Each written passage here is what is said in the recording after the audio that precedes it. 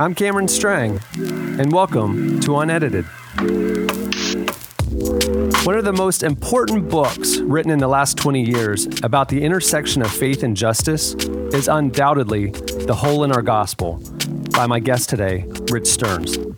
Rich was a very successful corporate CEO, which you'll hear about, and he left it all for something more significant. For the last 20 years, he's led World Vision, the largest Christian humanitarian organization in the world. World Vision works in relief efforts, holistic development, and advocacy, working with children, families, and communities to overcome poverty and injustice. I've actually experienced a lot of World Vision's work firsthand. I've had the opportunity to be on the front lines of the drought in Somaliland earlier this year, refugee camps on the Syrian border, the slums of Palestine, and other places. I've met the people whose lives have been saved by their work. World Vision has a unique strategy of holistic change. They work in communities to make sustainable impact affecting education, healthcare, economic development, and the promotion of justice.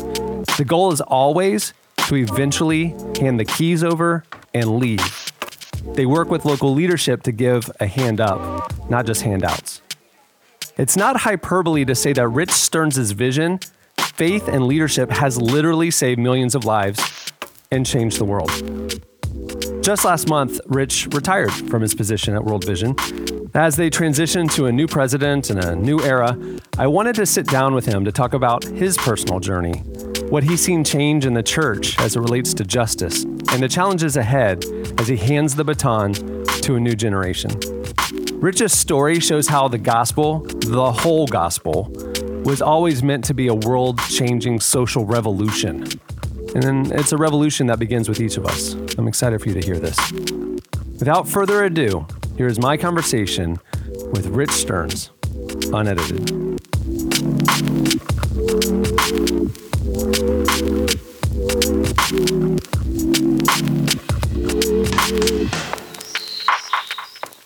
Well, Rich Stearns is the head of World Vision, and after 20 years has announced that he's stepping down as CEO this year. And we're really honored that you're here to talk to us today. I'm interested to hear more about your story and all the things that's happened at World Vision, and also talk about the future. We're honored that you're here. Thanks for joining us. Yeah, thanks, Cameron. Great to be here. Absolutely. So before you went to World Vision, and I'm interested in kind of people's journeys, before you went to World Vision, you were the CEO of some major corporations. Tell me about that part of your life. Well, yeah, I've had kind of a long and tortured career, and when I talk to younger people, I kind of tell them to be patient, take heart. Your first job is probably not your dream job, but, I have a degree in neurobiology, and I went from neurobiology to get an MBA at the Wharton Business School in marketing. Then my first job after business school was at Gillette, selling shaving cream and deodorant. So I did about 2 years at Gillette. As a neurobiologist. You then went into marketing and then went to shaving cream. Then went to shaving cream and deodorant. Let's not forget that. And then I answered a want ad.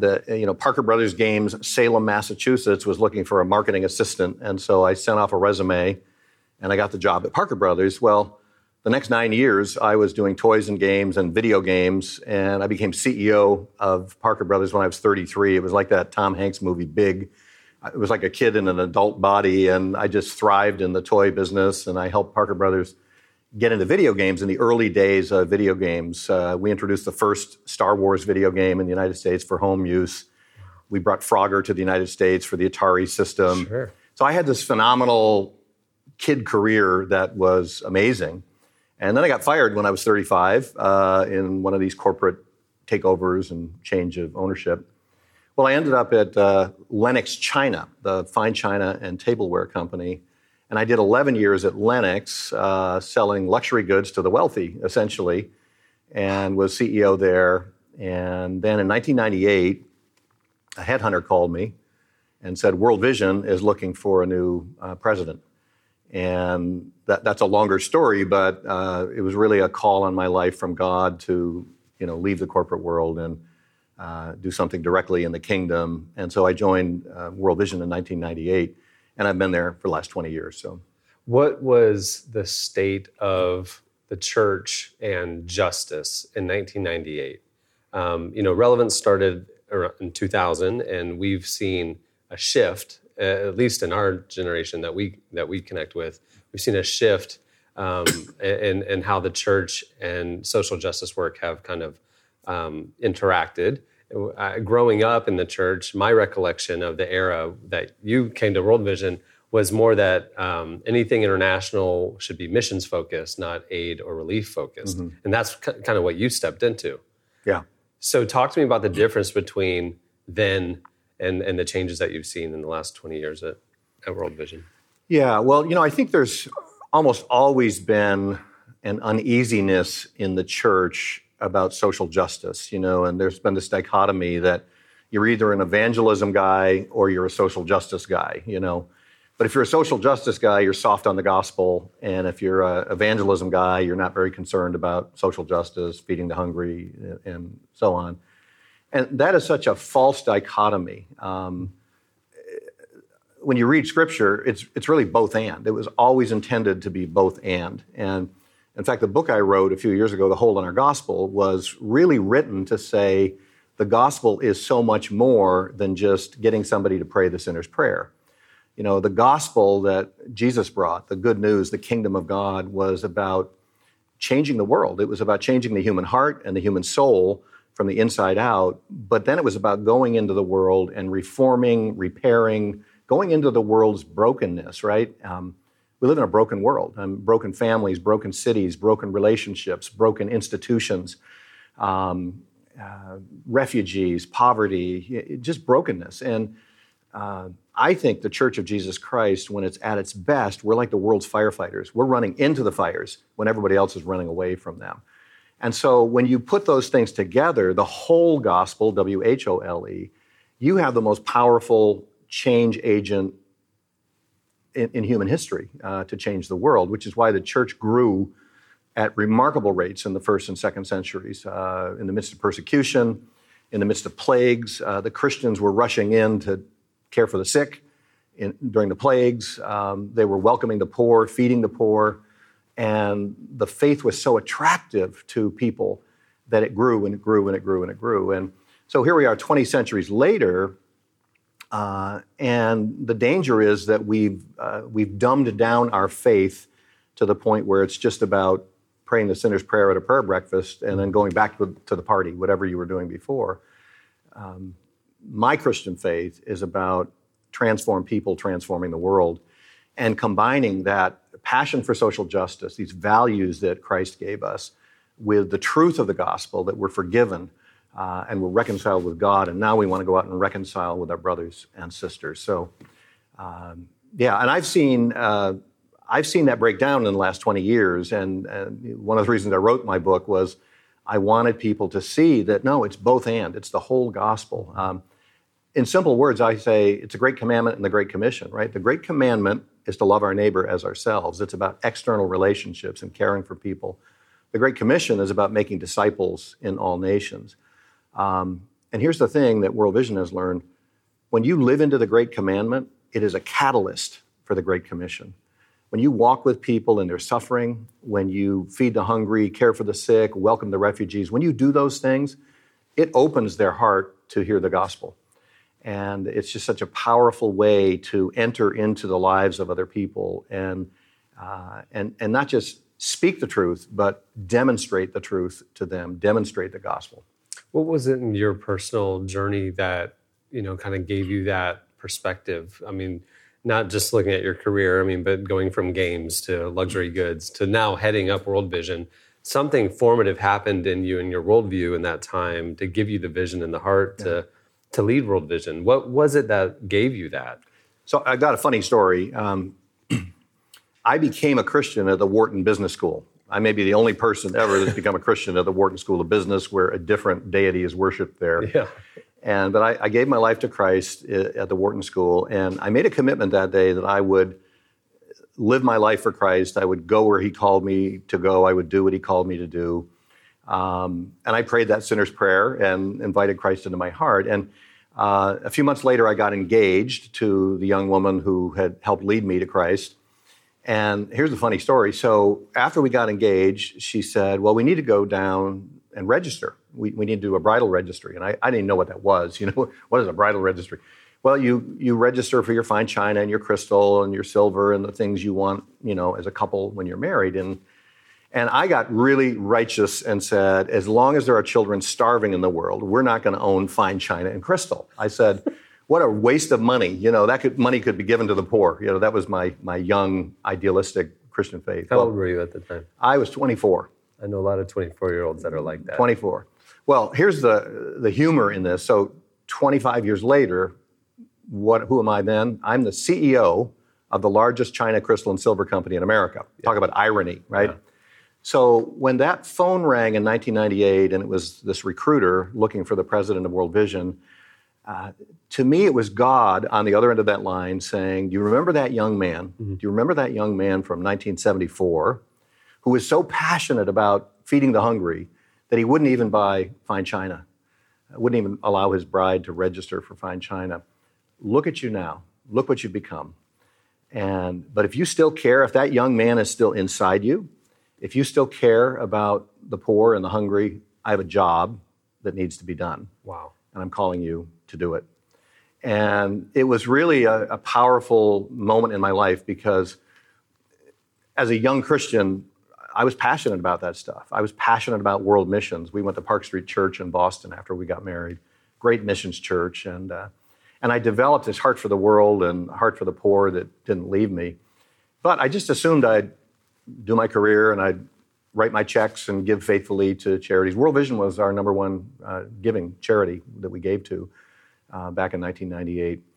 But I never dreamed I'd actually leave my corporate world and go there. But it was something inside me all along that I think God had put there. And when the time was right, he said, now it's time for you to go and do this. For those in our audience who don't know, and I'm a huge supporter of World Visions, but for those in our audience who don't know, tell us about the work of World Vision. I think there's confusion. I mean, it's like, oh, it's child sponsorships? Well, it's so much more. Tell about what World Vision does globally. You know, World Vision is really an amazing institution for the kingdom of God. Just first of all, the scope and the scale of World Vision, it's about 45,000 full-time staff in 100 countries around the world.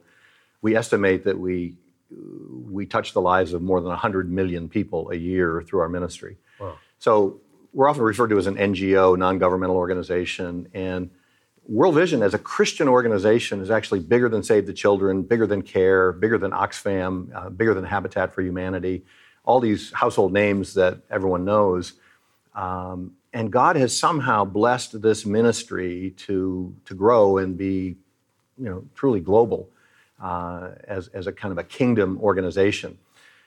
So what do we do? Typically, we talk about relief, development, and advocacy.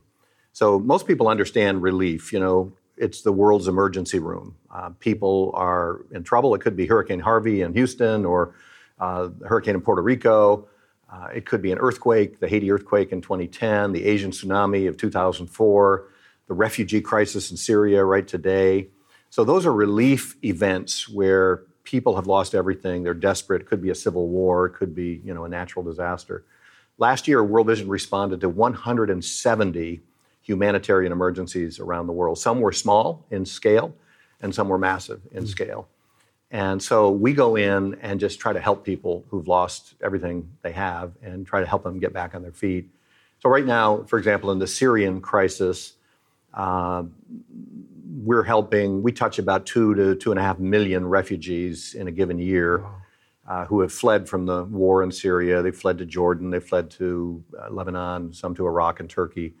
And World Vision is there providing sanitation, clean water, shelter, basic health services, education for young children. I saw it with my own eyes. I was in... Yeah, you took a trip with us. Yeah, with Steve Haas. Very early, well, not early in the crisis. It had been going for a few years, but World Vision's work in Lebanon was, you know, small in comparison to the need at the time. It's changed since then. So we were there very early. Steve was kind of front lines. We were in the Bekaa Valley where, you know, there were tent cities on the border between Lebanon and Syria, and World Vision was there. And it was interesting to talk to the refugees being helped, I mean, it was literally life and death for them. Yeah. I mean, the relief, the sanitation you guys brought, you went into the tent cities and brought porta potties. I mean, there was nowhere for them to go.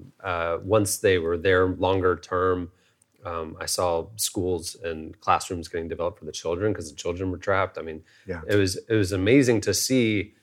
It's like it was at the tension point between relief and development, because it was like, this isn't ending anytime soon, but we're providing life-sustaining relief help, or aid. And then it's like, well, now we need to actually start thinking longer term, because it's not like we're going to rebuild something after Hurricane Harvey. Right. It's not that simple. And that's kind of what we were there learning about. Yeah. But just to see the scale and scope of, or the enormity of the need, and how World Vision was helping with urgent needs, and then also kind of setting up for long-term hope for people who had no hope. I mean, if the war ended and they went back home, their cities were leveled. There's a generation of children that would have had no education and no hope, and World Vision was there trying to meet those needs. It was really powerful. Yeah, and one thing I've learned over the years is that people have lost everything. You can provide sanitation, you can provide clean water, you can put them in a shelter or a tent, but what they really need is hope, right? Because most of us can live without amenities in our lives if we have to, but nobody can live without hope, right. And in fact, I was on a trip to Rwanda this year, and we had worked in this community for 10 years and brought clean water. And one of the men I met said, we were a people living without dreams. We were living without dreams, and World Vision rekindled our dreams. We now have a hope for the future, a hope for our children. I just thought that phrase, we were a people living without dreams. And there's so many people in the world that are living without dreams today because of their poverty or their circumstances. And as you said, when there's a relief situation like that, it often morphs into development. Yeah. So what is development, relief and development? Development, I call it the hard work in the hard places over the long haul.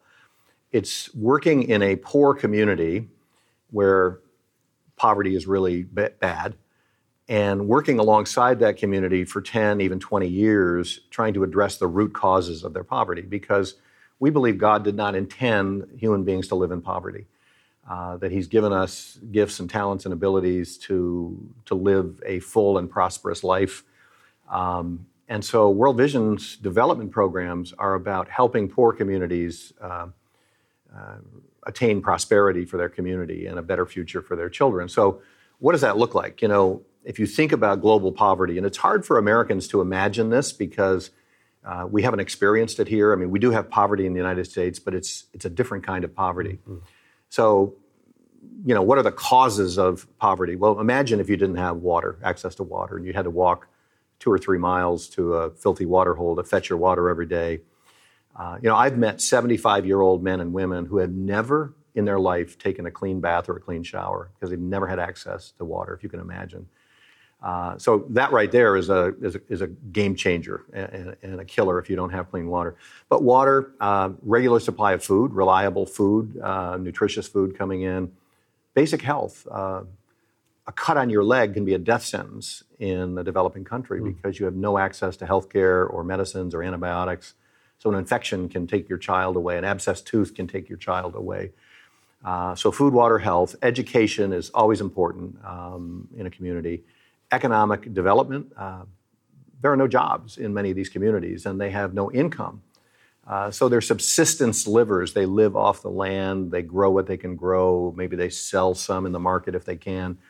So we're trying to help create jobs and stimulate an economic engine in these communities. And then there are other issues, cultural issues, gender issues, child protection issues. Well, the thing about poverty of that kind is there's no magic bullet. I'm kind of bemused by some of the organizations that all we do is food, or all we do is health, or all we do is clean water. Well, if you're living in that kind of poverty, it's great if you have access to nutritious food, but it's not enough. I mean, if you don't have clean water, if you don't have education, if you don't have basic health services. So World Vision has developed capacity in all of those different dimensions of human life. So we do water. In fact, we're the largest supplier of clean water in the world. 3 to 4 million people a year receive clean water through our programs. We teach farmers new farming methods, so we improve the food supply and the reliability of the food supply. We do microloans. We give over $1 billion a year of revolving loans to the poor, where they might borrow $200 to buy some chickens to breed and then sell the eggs and sell chickens. When you do all of those things over a period of time and you empower the community to do these things for themselves, we don't give people handouts, we try to give them a hand up. After 10 or 15 or sometimes 20 years, that community now is ready to stand on its own 2 feet, ready to solve its own problems, and ready to be a people that have dreams now. And so World Vision hands them the keys and says, we taught you everything we know. You guys are doing well.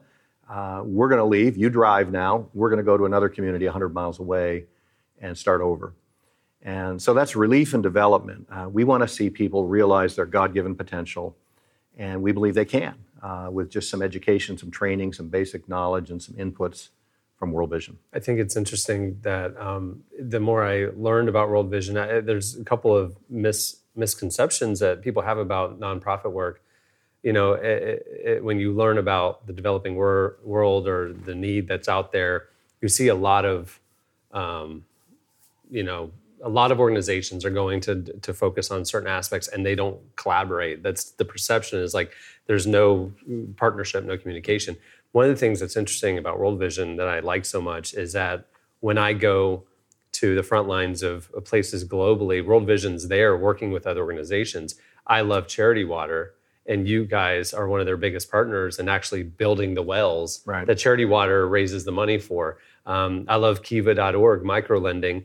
And, Kiva is actually, just kind of a face for many World Vision microlending projects. I was in Haiti after the earthquakes, and I went to a Convoy of Hope warehouse, where they were, they would ship in all the food supplies that they distributed every day. And in the Convoy of Hope warehouse, there were rows and rows and rows of World Vision, food boxes and stuff. And I love that you guys are partnering with organizations to propel each other versus kind of competing with each other, which I think many organizations kind of do. They're this denomination and they don't work with that denomination. So you guys do something very unique. What are some of the biggest challenges that you've had to face as heading World Vision and the moving target of the need is enormous and trying to rally the church, really being a Christian NGO, to care for others. Within the church, there are Christians that quote the scripture, love your neighbor as yourself, and that's their compulsion to help. Then there are Christians who quote the scripture that the poor will always be among you, and that's their excuse to not care, and they just want to go evangelize or something. What's been the biggest challenge leading this organization and trying to get the American church really to engage globally? Well, first of all, let me say that I love the church. Ever since I became a Christian, I've been involved in my local church, and I think the church is God's institution on earth to lead the revolution that Jesus launched. And but I would say our greatest obstacle in my 20 years has been apathy. So when you live in an affluent nation, and we are indisputably the wealthiest nation of Christians in the history of Christendom. We have more resources, not just financial, which we have, not just financial resources, but educational resources, scientific, technical resources, medical resources, you name it. The United States has it. And since we're largely a Christian nation, about 75% of Americans identify as Christian, we have this responsibility, I believe, that God has entrusted this country and the churches in this country with this bounty of resource. But affluence has a way of numbing the senses and dulling the senses. Most of us are wrapped up in our own personal lives, and many of our churches are focused on inward issues. What are we going to do with our kids at camp this summer?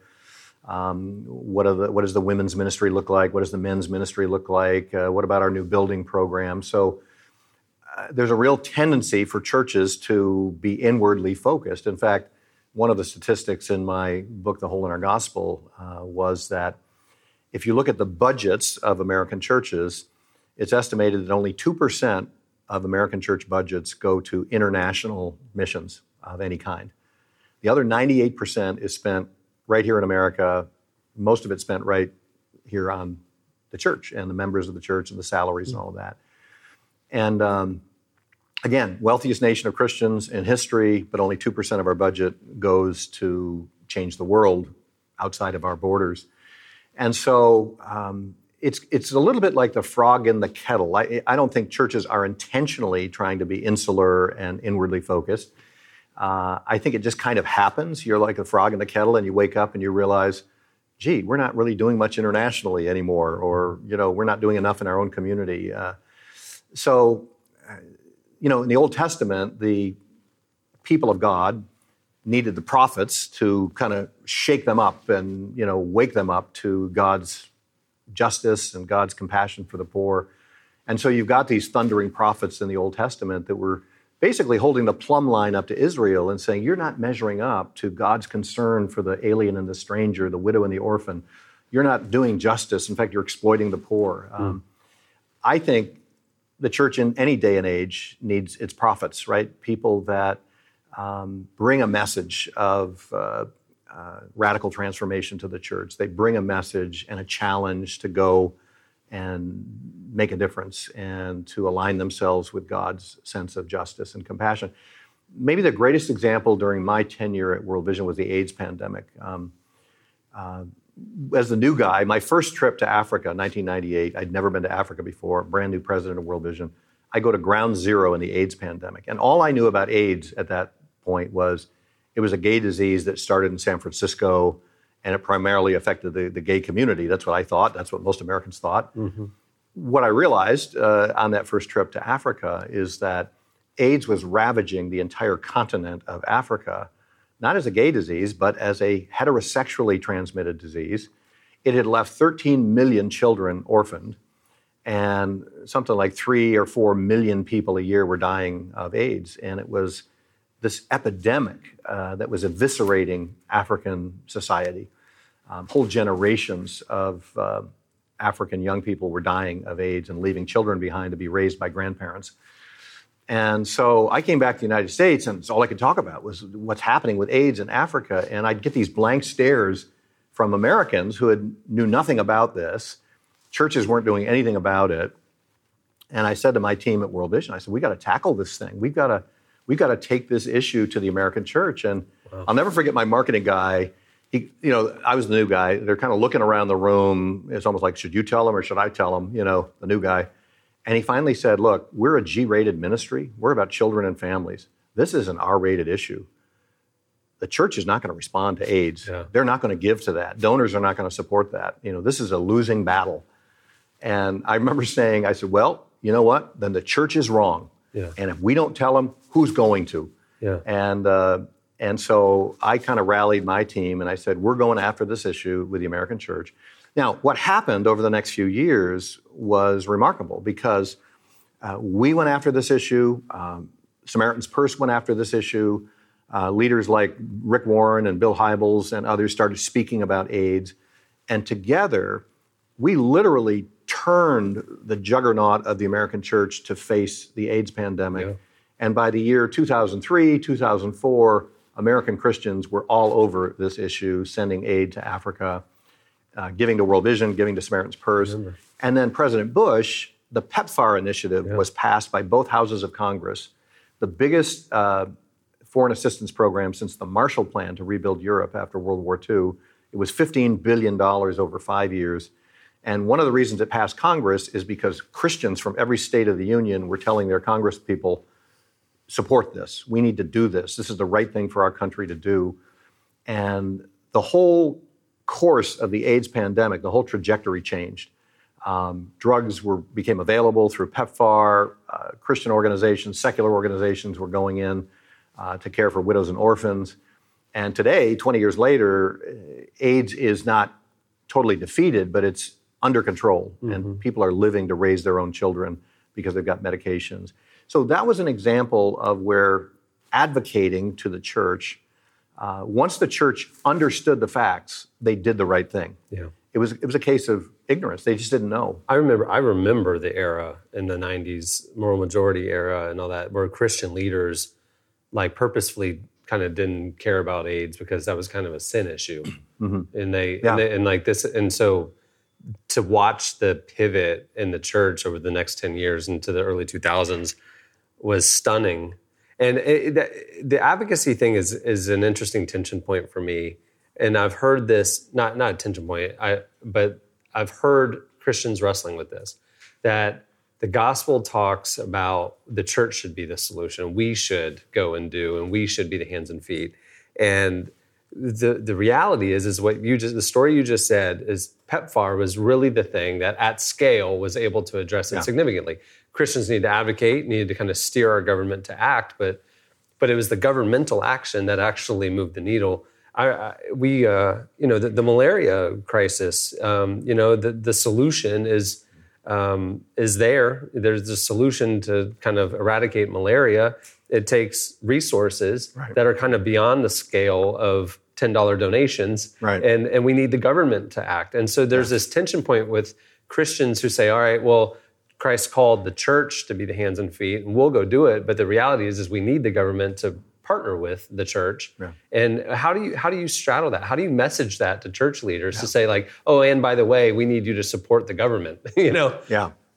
Well, it's really interesting. Well, first of all, it took the government to end slavery. Yeah. It took the government to promote civil rights and voting legislation.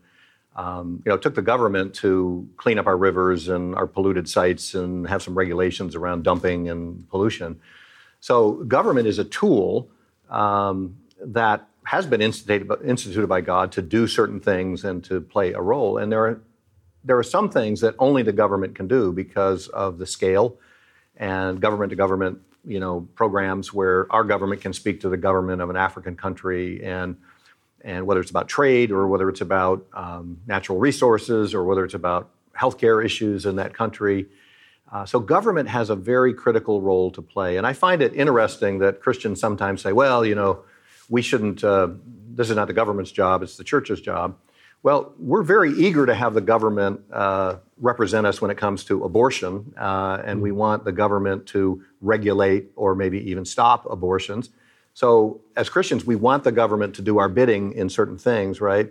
Well, why wouldn't we also want the government to align with our values on caring for the poor, or promoting justice or protecting children, or, those kinds of things? So I like to say you can't have it both ways. If you want to use the government to accomplish certain aspects of what I'd call a Christian agenda, then why would you not want the government to align with other aspects of what we believe to be Christian values, caring for the poor? And so the government has a role to play, and we have a voice in our government, right? We have a vote and we have a voice.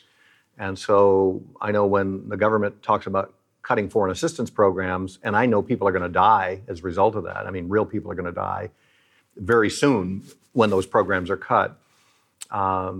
I use my voice and I say, look, this is a moral issue. A federal budget is a moral document because within it are decisions that affect the lives of millions of people, not just around the world, but in our own country. And so part of being a nation with moral values is that you try to take care of people as best you can. Now, we're not the caretaker for the entire world, but only about 0.5% of the federal budget is spent on foreign assistance programs, only about 0.5% on humanitarian programs. So people think it's 15, 20, 25% of our budget. It's 0.5%. In fact, if you look at the donor nations, the 22 wealthiest nations in the world, and what percent of their GDP they give to foreign assistance programs, last time I looked, we ranked 21st out of 22 industrialized nations in giving as a percent of our GDP. So it's possible to be a fiscal conservative politically in the U.S. and not think that we need to slash our international development budget. In fact, I mean, you could be a fiscal conservative and think we should be giving more, which is something that President Bush actually did. I mean, with PEPFAR and whatnot. Yeah, President Bush, who was a fiscal conservative, actually tripled foreign assistance funding during his 8 years. Tripled. He did more for foreign assistance than any president since USAID was established in the 1960s. He doesn't get a lot of credit for it, but you think history will kind of? I think, well, already in Africa, he's one of the most popular presidents in Africa because what he did with AIDS. Yeah. And they know what he did. Right. And that will be a shining part of his legacy, what he did for foreign assistance and hunger and HIV and AIDS. Yeah. I don't think people realize, when the U.S. news cycle is, discussing, budget stuff and cutting this and cutting that, the real tangible toll on life. And when recently, in fact, our current issue of Relevant, we have a story about the crisis in Somaliland, which we went with one of your team members to see firsthand, and it was one of the most difficult things I've ever seen. And I've been to a lot of places, not as many places as you, but I've been to a lot of tough places. And going to Somaliland, which I didn't even know existed, I know Somalia, but I didn't know about Somaliland. It is a completely primitive country. There's no infrastructure, there's no roads. Yeah. And they are trapped, both political unrest, and they don't have anywhere to go, and then also geographically, they're just on the coast. And they're under an 8-year drought. And they were kind of nomadic herdsmen, as the 4 million people that live in that region. And when you're in an 8-year drought, the herds don't have any way to the live. Animals die. And it's turned into desert. And they're there and they're trapped. And they can't go anywhere. They can't migrate. And we were talking to them, and World Vision was there, and just kind of like seeing the enormity of the scale of the need. And what was keeping them alive was these little debit cards that every month they got like $14 and they could buy their basic needs. And on December 31st, the funding for that program ended. Mm-hmm. And we were there in February, and we were there about 6 weeks after the funding ended. And we asked some of the people, like, what are you doing? And they said it's tough to say the word shop. It's not a shop. There's no roads. There's no buildings. But like some of the tradesmen who they would kind of have, they would trade the need. They would have basic food or whatever. They're allowing the people to get into debt and get credit lines. Assuming that the funding will come back. Mm-hmm. And so if the funding doesn't come back, they're going to be indebted to these shopkeepers forever. And we said, well, what if the funding doesn't come back? And they said, well, our only hope is Allah. And they have no hope. I mean, they have no hope. They have no way to support themselves, sustain themselves. And America's foreign assistance funding, just is a little line item on a budget, and they just slashed it by 40%. And there's millions of people who literally have no way to survive now. Yeah. And they know that. They know that it was an American decision. And we're a couple of Americans, Right. It was just very tough to see the women and children and men and the grandmas who literally have nothing and have no hope because America decided to slash. Here's the dichotomy. There are a lot of American Christians that think we should not do so much overseas. We should cut our foreign assistance budget. But I would bet you, I could take almost any American Christian to Somaliland and introduce them to some of the people you met. You met mothers and grandmothers and children. And then I'd ask them the question, do you want to cut their $14 a month? Right. Do you want to be the one that says, yeah, that family should perish because it's not our literally job? Starve. Most of us, if we met these people and really took a minute to understand what they're dealing with, we would give them the shirt off our back to help them. Absolutely. We would, because we want to do the right thing. But somehow when you institutionalize it and you distance yourself from it, they become nameless, faceless people, and they become a political issue, right? I'm a fiscal conservative, so I'm going to stop sending so much money overseas. Well, these are human beings, and one of the phrases I've been using lately when I talk in different venues is, I said, the most famous verse in the Bible is John 3:16, and here's what it does not say. It does not say, for God so loved the United States of America that he gave his one and only son. It says, God so loved the world. And sometimes we behave as if John 3:16 says, God so loved America. And we're called to love the same world that Christ died for, that God sent his son to die for. And so engendering this compassion for the world's people is a struggle for organizations like World Vision. And again, most of the Christians that I come into contact with and I preach at churches, they're really good people. And when they hear the real facts, and I always show photographs of the people I'm talking about from around the world, their hearts open. And all of a sudden, those people become human. They're no longer an issue or a political football. They're human. And, there have been people over the years that I've met around the world that have just rocked my world. And one of them was this little Syrian refugee girl I met in 2013 when we were just starting to get involved with the Syrian refugees. A little girl named Haya. She was 10 years old. She'd seen her father killed before her very eyes by ISIS. She had fled with her mother and sisters to Jordan, and she had written me a letter the night before I arrived because she knew some big shot from the United States was coming, and she wrote me a letter. And she stood up and read it, and then she sang me a song. I was in tears. But she said, "I'm writing to you, the people of the other world. Have you ever thought of the children of Syria, my country, Syria?" I can almost memorize the letter. She said, "Syria is dying. Syria is crying for her children. Her children were her candles, and they're fading out. Please, my name is Haya, and my father was killed.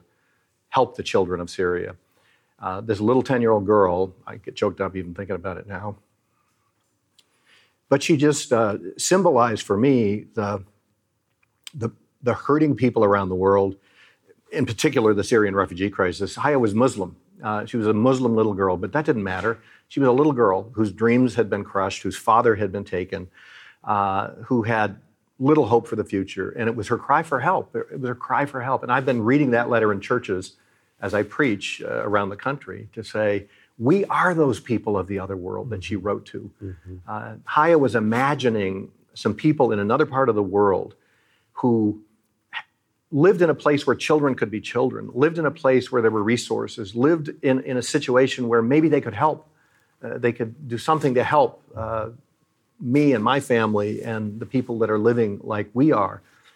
And my job at World Vision for 20 years has been trying to connect people here with people over there to see how God has called us to be the answer to their prayers. We can be the answer to Haya's prayer. We really can. The other thing I get, Cameron, is, well, they're Muslim. They're Muslim. Oh, yeah. Well, I don't know where the Bible says we shouldn't help people of other faiths. In fact, the whole basis of the Great Commandment is to take the good news to people that have not heard the good news, right? And so what an opportunity to demonstrate the love of Christ, to demonstrate the gospel in action to people of other faiths around the world. This is the Great Commandment catalyzing the Great Commission, right? We have the opportunity to, by loving people first, they start to see Jesus in us and through us, and that opens them to a conversation. How does World Vision straddle that tension as a Christian organization? Because if you're working in a Muslim country, the local World Vision staff is going to be Muslim. How missionally, and you talking about the Great Commission, how does World Vision tangibly straddle that tension of sharing Christ without, or sharing aid and relief and help and development without an agenda, without a bait and switch, but then also, staying true to the founding mission of the organization, where, spreading the gospel? Yeah, and it is a fine line. I sometimes say you can't go to downtown Kabul in Afghanistan and set up a projector and show the Jesus film. Right. You'll be in prison or worse within an hour. But you can go in to help the poor. You can go in to respond to a disaster. You can go in to work on education and education of girls and different things. And so we do walk a line. We like to say we don't proselytize. If you look at the actual definition of proselytization, it's when you use coercive methods to force someone to change their religion. In other words, I'll give you food if you'll come to church. Right. I'm using a quid pro quo, and we just won't have any part of that. We call it unethical witness. That's unethical. Our strategy is we just go and demonstrate the love of Christ to people. And in some countries which are predominantly Christian, we can be much more open in speaking about faith. If we go to Bolivia or Honduras, it's a largely Christian country, Christian culture. We can be very open. We can have vacation Bible schools for kids. We can do all of that. But there's a lot of countries where you can't do that. It's just inappropriate in that context, and it might be illegal. And so we just love people. We care for people. We do hire Muslims in some places. We require all of our leaders to be Christian because we think that's important to maintain our Christian identity and our witness. But you can't work in many of these countries if you don't hire indigenous people who are largely Muslim or could be Hindu. But we also, through that relationship, when we have employees from another world religion, we build friendships in the community and in the country. And those staff members are exposed to our Christian faith in a way. And just the things that our organization does, we're like an ambassador for the Christian faith, right? Mm-hmm. In fact, I remember a story from one of our longtime field people who was working in an Islamic Republic. And the head imam of the country said to him, "We respect you. You are Christian, we are Muslim, but we respect you because you are people of the book." In other words, they respect us because we're people that take our scripture seriously. Mm-hmm. We share the Old Testament with Islam. They believe in Jesus as a prophet. And so they had a mutual respect for us because of the sincerity of our faith beliefs that we held to. And so that builds bridges between Christian and Muslim, Christian and Buddhist, Christian and Hindu. And then we kind of count on the Holy Spirit to open hearts, open doors, and we just try to be ambassadors. On my wall in my Seattle office, I have stenciled 2 Corinthians 5:20, which is, I guess, if I have a life verse, it's probably that, where Paul says, "We are therefore Christ's ambassadors, as though God were making his appeal through us." God is making his appeal to the world through us, through followers of Jesus Christ. We are his ambassadors, and how does an ambassador act when he's in another foreign place? An ambassador for Christ reflects the values and the beliefs of the one that sent us. And so we become those ambassadors, and we plant a lot of seeds for the gospel. There might not be a harvest for 30 years, but We're planting a lot of seeds in some of those places. You're outgoing in your role at World Vision, so I'm going to allow you to get into trouble. It's a tense time right now politically, mm-hmm. and we cover a lot of the issues that the next generation is very passionate about, and you guys deal a lot with refugees and immigrants, mm-hmm. and serving those with need, and that's in the news a lot right now. What are your thoughts? What should the American church be doing? Because when I look at the American church advocating against helping immigrants and refugees, and then I read scripture, it doesn't line up. And from your perspective, globally, but as an American and as a Christian, what are your thoughts? Like, how do we navigate this tension that we're in? Well, it's extremely delicate and difficult right now. I mean, we're in a very divisive, strident time, a lot of deep emotions, a lot of deep feelings. And I kind of call people to say, first of all, we are called to be biblically correct, not politically correct. That's right. Now, you can be politically correct on both sides of the aisle, right? You can be a politically correct Democrat or a politically correct Republican. I think God calls us to be biblically correct, not politically correct. So we're Christian first, and we take our first instruction from the teachings of Scripture. And some of them are quite clear: to welcome the stranger, to feed the hungry, to care for the poor, to minister to the least of these, what people Jesus refers to in Matthew 25, to stand up for justice. And so the other thing I say to people is we have to recognize that the government of any country and the Christians, the church, they're different institutions with different missions. The government's mission is to promote the welfare of its citizens, to protect and promote prosperity for its citizens. That's the job of the government. That's not the job of the church. The job of the church is to care for broken people, to demonstrate the love of Christ, to be ambassadors for the gospel. That's the job of the church. So I like to say, let's let the government be the government, and let's let the church be the church, and let's not confuse the two. The church is not an arm of the government, and the government is not an arm of the church. So we have to recognize that our government has to do something about safe borders and controlling terrorist attacks in the United States. They have a real serious responsibility to protect us. But the church has a responsibility to care for hurting people. And so the people that come across our border on the southern border, most of them are fleeing violence. They're fleeing from a horrible situation in their country. Whether or not we grant them citizenship is a secondary issue, but we can at least demonstrate compassion to them in the process, right? Now, they may ultimately have to be deported because the government decides we can't just have open borders. We've got to have, But Christians should be there as the hands and feet of Christ, at least caring for those people, caring for them. Refugees, you can argue about whether we should take refugees here or whether we should help them over there. Even if you don't believe we should admit refugees to the United States, Scripture says we help the strangers. So let's go to Lebanon and help them.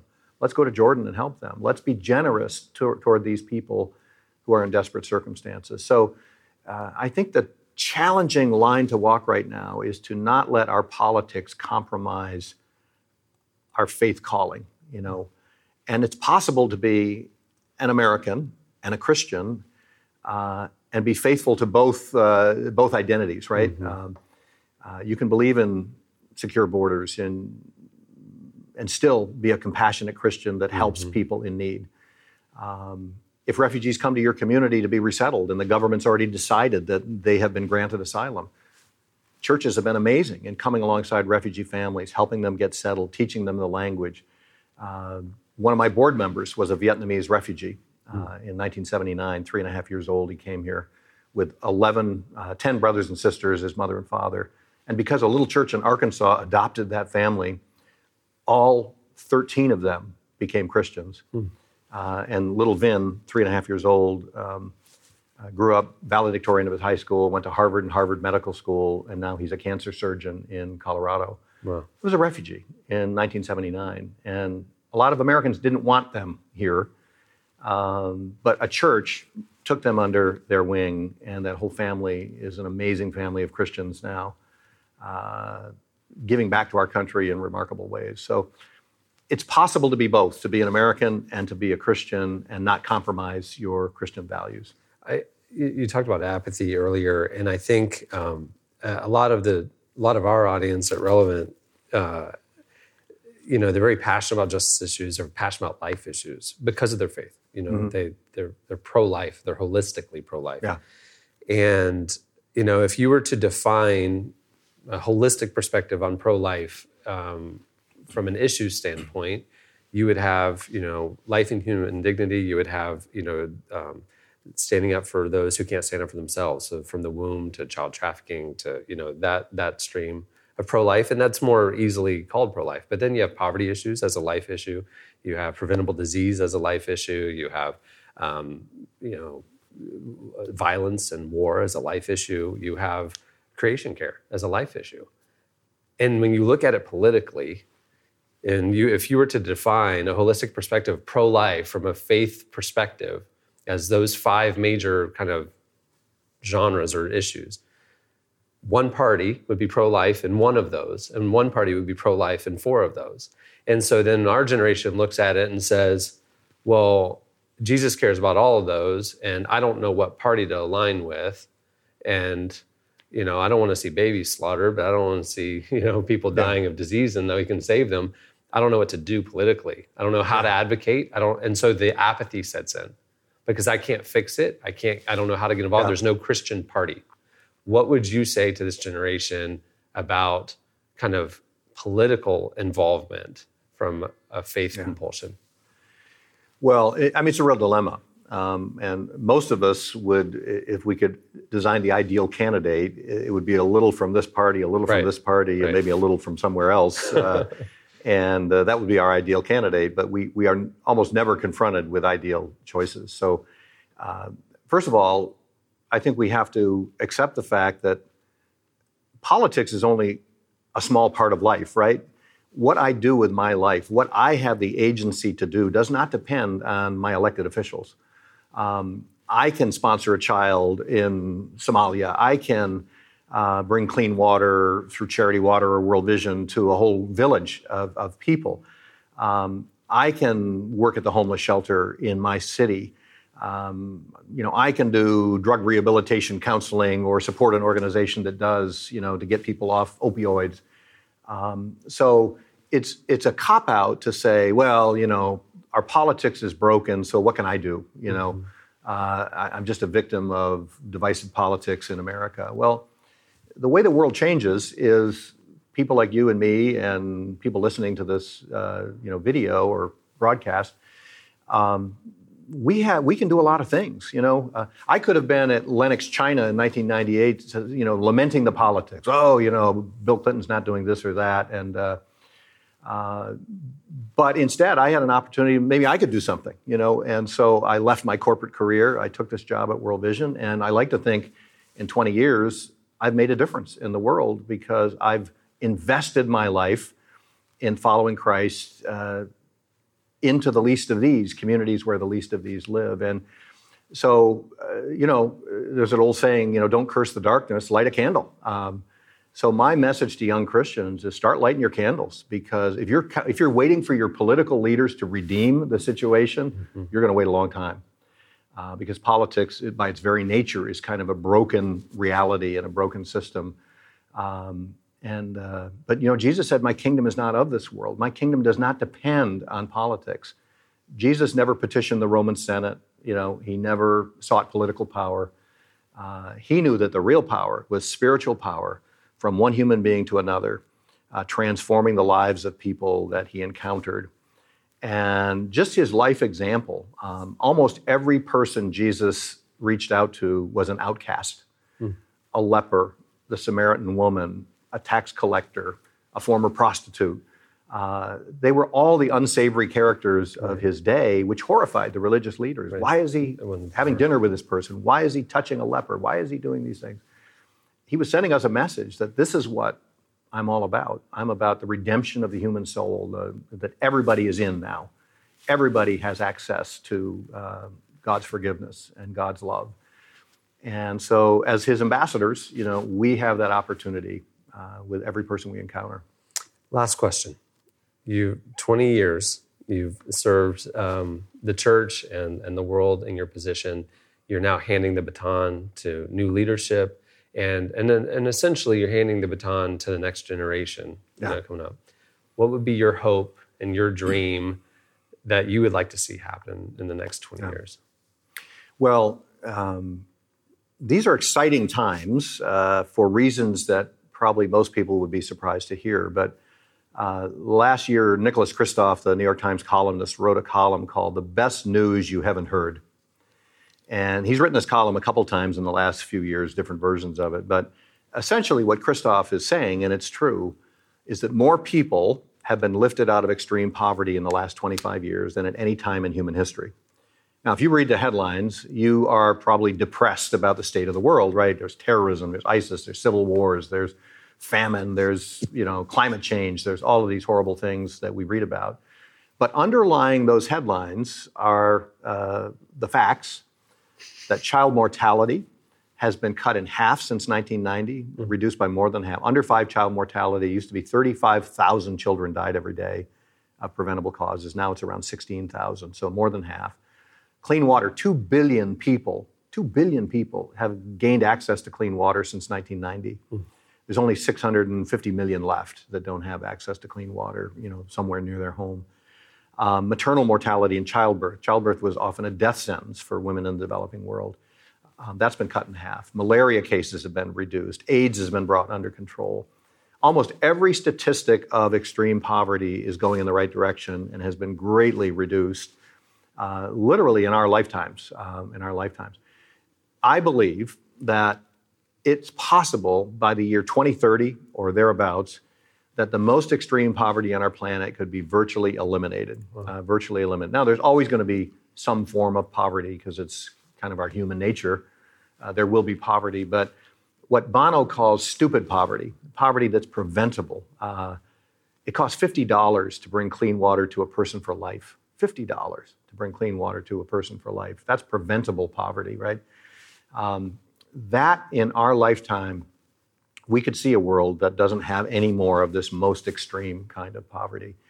And the church, just with our resources in the United States, we have the ability to do this. I gave a talk at the Q conference a couple of years ago, and I talked about the 1% solution, that if American Christians just increased their giving by 1% of their income, it would create billions and billions and billions of dollars, and we could eradicate the clean water crisis. We could eradicate malaria. We could achieve universal education globally. We could build 1,000 seminaries. The things that we could do would be amazing with just a tiny little sliver of our resources. So I'm very optimistic about what's possible because I've seen just the progress in 20 years. We changed the world, and we can keep doing it, but it takes all of us to make a commitment. We've got to give, we've got to serve, we've got to advocate, but we can do it. Thank you for your prophetic leadership in your time at World Vision. It's been an honor talking to you today. Thank you for coming. Well, thanks, Cameron. I hope a whole generation of younger people will maybe be inspired to invest their lives in ways that really change the world, and because they can do it.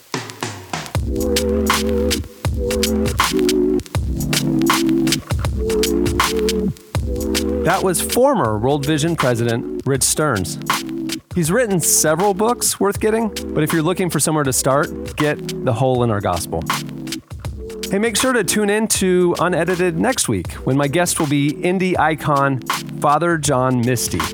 I sat down with him at his LA home to talk about his journey growing up in the church, going to Christian college, thinking he was going to go into the ministry, and then walking away and rethinking everything.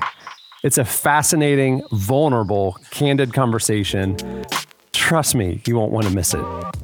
Hey, if you like this episode of Unedited, make sure to subscribe wherever you get your podcasts. We have an incredible lineup of guests coming this season. You won't want to miss them.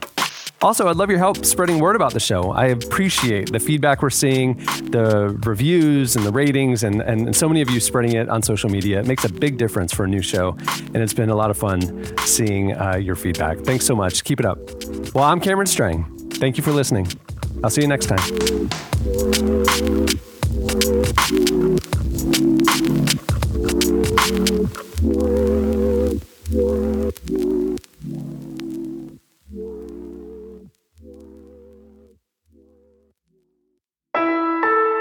Relevant Podcast Network.